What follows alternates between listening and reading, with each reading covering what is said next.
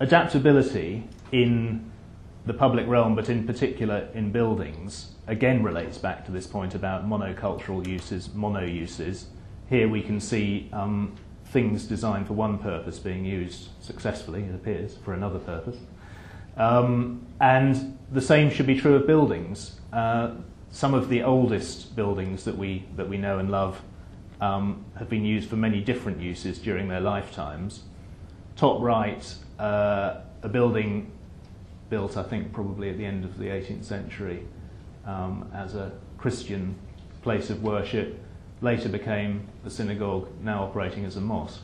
But it could be a number of other things as well. It's a robust building that will be around for a long time. On the left, quite a successful new development of offices, the ones behind Tate Modern. But it's an interesting question to ask. These have very deep floor plates and they're highly serviced. And if the requirements for office working changed in 20 years and 30 years and people wanted to work in a completely different way and there was no longer a requirement for offices there, what on earth are you going to use that building for? And there's no real reason why we shouldn't demand of buildings that they should be usable for a different purpose if the purpose that they're designed for doesn't work out. Multi-storey car parks are an interesting example. If we find that we don't need multi-storey car parks anymore, we're still building them. What are we going to do with them?